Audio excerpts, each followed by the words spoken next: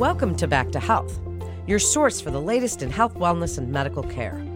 Keeping you informed so you can make informed healthcare choices for yourself and your whole family.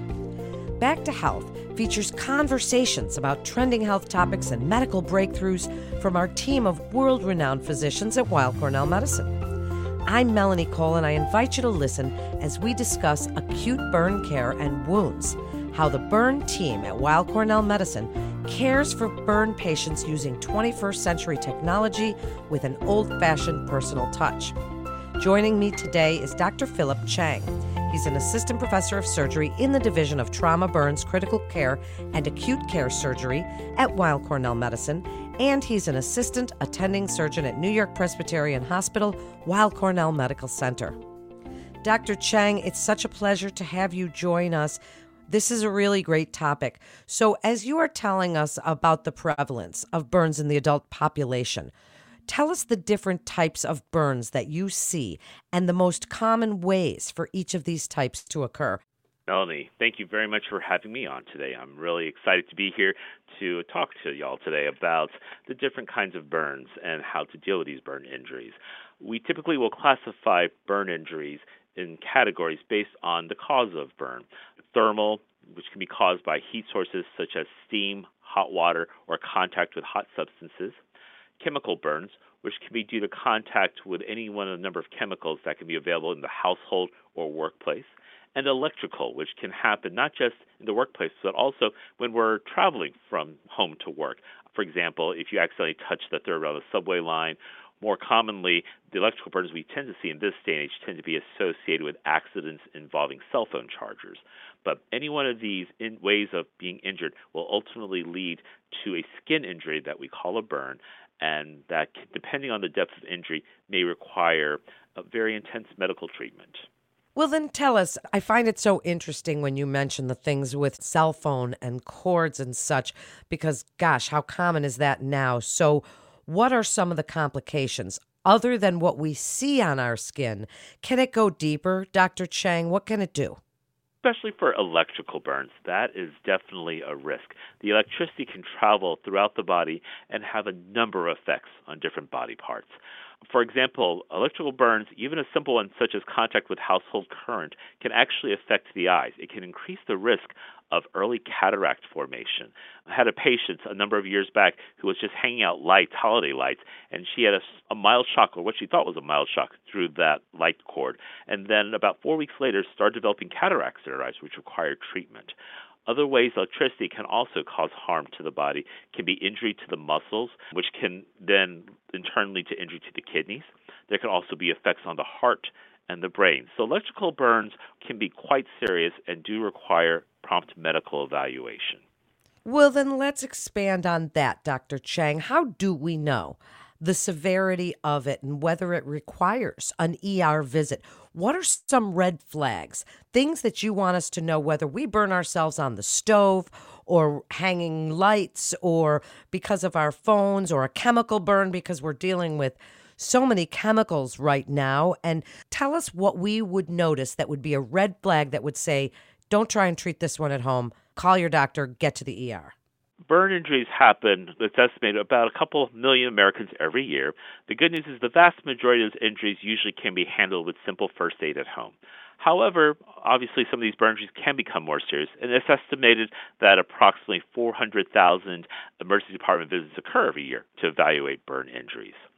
Some of the signs that let you know that you should definitely seek out medical attention can include if it's a larger burn area. For example, if the burn encompasses an entire forearm or an entire part of the leg, especially if it goes all the way around, that is a burn that does require medical attention. Burns to sensitive areas such as the face, genitalia, hands, and feet should also be evaluated in a timely fashion by a professional. Third-degree burns, burns that have gone beyond blistering but now have a blackened or a leathery appearance, those are very concerning, and those also need evaluation. Finally, burn wounds that are also in the context of other traumatic accidents, like, for example, a car fire, or if someone, say, was jumping out of a burning building, those are definitely patients who need to be seen at a burn center that also has trauma capabilities as well. In general, if you are in doubt, It never hurts to call for a quick opinion from your local emergency department or urgent care to see if your burn wound should be seen promptly.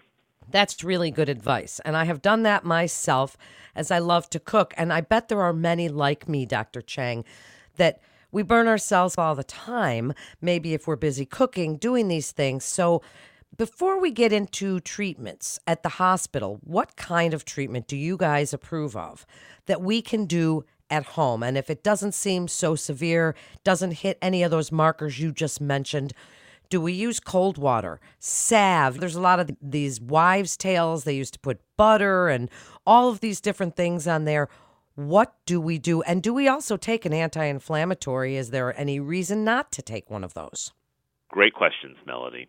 The first step in any burning process is stop the burn. Now, if this involves a flame, such as if your clothes catch on fire, you want to stop what you're doing, drop to the ground, and roll. So stop, drop, and roll like you're taught in school. If this is any other burn injury, the cooling process is very important. So like you said, running that affected area that's been injured under cool running water for at least 10 minutes is critical for helping decrease the progression of the injury. Ice is actually not a good idea. I know people say they feel better after applying ice, but the ice can actually drop the temperature of the skin too much, thus causing the blood flow to stop to that area, and that can actually worsen the burn injury. So you don't want to do ice. You want to do cool running water for at least 10 minutes. You mentioned some of the other things that sometimes people will put on burns. We have seen the gamut of food products placed on everything from toothpaste to salsa to honey to ketchup. None of those is a great idea. They will be quite painful because most of these substances tend to be acidic, and B, they also may have bacteria growing in them that could actually increase the risk of infection. So simple, cool running water is your best bet. In terms of pain control, either Tylenol or ibuprofen is a great idea for controlling, assuming, of course, you have no reasons that would prevent you from taking those medications. But that can definitely help with pain immediately before you decide to seek expert medical attention. I cannot believe that you said people have tried things like salsa and ketchup. That would seem to be so painful. It's like hurting me even hearing about that when I know how burns feel. Even if they're the littlest burn on your finger or your hand, burns are so painful. So, Dr. Chang, and before you tell us some of the really incredible treatments you have available at the hospital, what should we look for if we have treated our own burns? And we're keeping an eye on it, and we're doing what you say, and we're keeping it covered, and whatever we're supposed to be doing. What are some signs that we should be looking for to make sure that it's not infected? And then we maybe need to see the doctor again. Associated with most second-degree burns, we often will see blistering, and blistering can be very concerning for a person. The good news is the blister is the body's natural way of dealing with a burn injury in terms it serves as a natural bandage over the area. Needless to say, the blisters do contain a fluid, so when the blister eventually does pop, and it usually will, a clear straw-colored or serous-colored fluid, as we call it, will sometimes come out of that fluid. That is not infected fluid. That's just the body's fluid that's built up underneath that blister. So that's perfectly natural and is not a sign of infection. Now, indications for when you might start worrying about signs of infection would include if you start seeing redness on the uninjured skin next to the burn wound, if that redness is starting to increase in size, also if you're starting to notice increased pain along with that redness, those would be very concerning signs that a localized wound infection is starting to occur. Other signs you could watch out for would include if you're starting to have fevers and would have no other reason to have those fevers, and especially if you start losing appetite or start feeling more tired than usual, that is a sign you should definitely seek medical attention as soon as possible, because your body might be sending you these signs to say, hey, I need help. So it's important to seek out medical help if you start feeling these signs of infection. That is such great advice and so important for us to hear. So now if we do end up at the hospital, we've called 911 or someone has brought us there, we've been burned, what can you do for us? And as I said in the intro, tell us how the burn team at Weill Cornell Medicine is using this 21st century technology with that old-fashioned personal touch. So we are blessed to have some of the latest and greatest technologies available to help take care of our patients. First of all, When you come to our burn center, you are cared for by a multidisciplinary team that not only includes burn doctors, but as well as expert burn nurses who are skilled in the various wound care treatments necessary to help get the best possible outcome. We also have burn pharmacists, nutrition experts, physical therapists, hand therapists, occupational therapists, psychiatrists, psychologists, and other specialists who are all dedicated to focusing on the care of the burn patient. Some of the technologies we are now using that have been developed in the past 5 to 10 years include special, what we call multi-day dressings. These are special bandages that have silver in them, which can combat a wide range of bacteria and thus significantly reduce the risk of infection. The best part of these multi-day dressings is that they can be placed on a burn wound, and the dressing does not need to be changed for a week. This greatly diminishes pain and discomfort for the patient, and what previously was an injury that would require a 1 to 2 week hospitalization can now be managed at home with these multi-day dressings. Other technologies that we have available in case there's a much more serious burn injury that does require surgery, there are special skin substitutes that we can now place on wounds that can help regenerate the full layers of skin, especially for deep burns that go down to the muscle or bone. We also have technologies available to grow skin cells in a laboratory setting that can be applied to burn wounds for the most seriously injured patients. And there are other technologies in the pipeline to actually clean up burn wounds without the need for surgery. So it's a very exciting time in the burn field in terms of bringing new technologies that can really help shorten hospital stays and improve the appearance of scars. Finally, in terms of burn scarring, some burns unfortunately do lead to scarring, and we have an entire scar rehabilitation program that is designed to help achieve the best possible outcome in the appearance of these scars, and it includes both non-surgical and surgical treatments to achieve that goal. Wow, that is some amazing technology, Dr. Chang. As we get ready to wrap up, tell us about the follow-up care. And you've mentioned this multidisciplinary team and all of these specialists that are involved. There certainly is an emotional and psychosocial aspect to burns that maybe some other injuries really don't come along with. But burns can show, they leave long-lasting, as you mentioned, scars. They can be painful while they heal or itchy. Tell us how you work aftercare. What is involved, and how does your multidisciplinary team help a patient really that's suffered maybe even more severe burns to get through that and come out for better outcomes? So as the cliche goes, burns are more than just skin deep. Especially a large burn injury, a burn injury that affects over 20% of the body, can lead to effects on all the organ systems of the body, the brain, the heart, the lungs, the kidneys, and other organs. And as you mentioned, the burn injury, even after we've healed the skin injury and the skin has healed, it can lead to lifelong changes in the psychological well-being of the patient as well as the emotional well-being. This is especially true of burn injuries that affect the face and the hand. For those reasons, it really does take the expertise of the multidisciplinary team to help patients go through the healing process and help them be able to return to their families and to society in a meaningful way. We do this by ensuring that the multidisciplinary team is available both for the inpatient care for those patients who do need to be admitted to the hospital, as well as in the outpatient clinic, where they will be not just seen by the burn surgeon, but as well as the other members of the burn team to help with the different aspects of their care. Itching often requires not just medications to deal with it, but sometimes other modalities such as silicone gel sheets or custom-made pressure garments. Ultimately, sometimes even laser treatments are necessary to address the more serious itching issues. The emotional aspects can be very difficult for burn patients to come over alone, especially if other members of their family were injured as well. Fortunately, we have our burn psychologists, psychiatrists, and social workers who are able to provide a lot of that social support.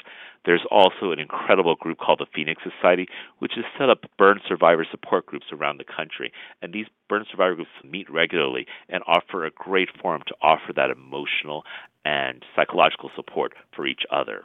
Wow, this is great information. And Dr. Chang, as we know that National Burn Awareness Week is observed on Sunday, February 7th, that week in 2021, Tell us what we can do to prevent burns. You've mentioned electrical burns and thermal burns and chemical burns, and all of these things are around us all the time. And certainly in these unprecedented times, we're using all kinds of chemicals to disinfect everything around us. Tell us what you'd like us to know about preventing burns so that we don't have to go through all of this. So many of my burn patients will say after they've been injured, I was just calloused for 1 second, and it's led to this injury that's going to affect me for my life. This is truly a case where an ounce of prevention will totally avoid the need for a pound of cure. The most common burn injuries we see in adult patients are caused by accidental spills of hot liquids. So in the home setting, it's very important to do simple things such as making sure that when you take that hot bowl of ramen noodles from the microwave or using a cup, that you use up appropriate pot holders so that you protect your hands as you're taking out those hot plates and cups. Making sure that the pot handles are turned away on the stove from the edge so that you don't accidentally knock off the pot. Every once in a while when we're cooking something with grease fires do happen in the kitchen. So it's very important to make sure we have either a fire extinguisher or a fire blanket available to help put out those flames that occur.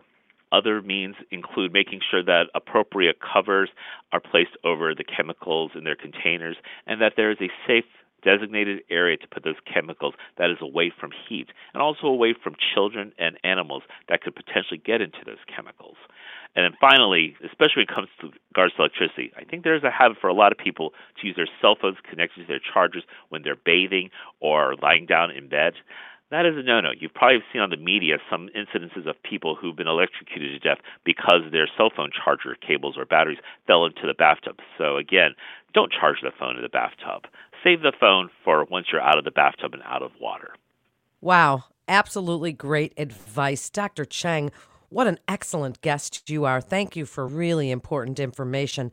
And Weill Cornell Medicine continues to see our patients in person as well as through video visits, and you can be confident of the safety of your appointments at Weill Cornell Medicine.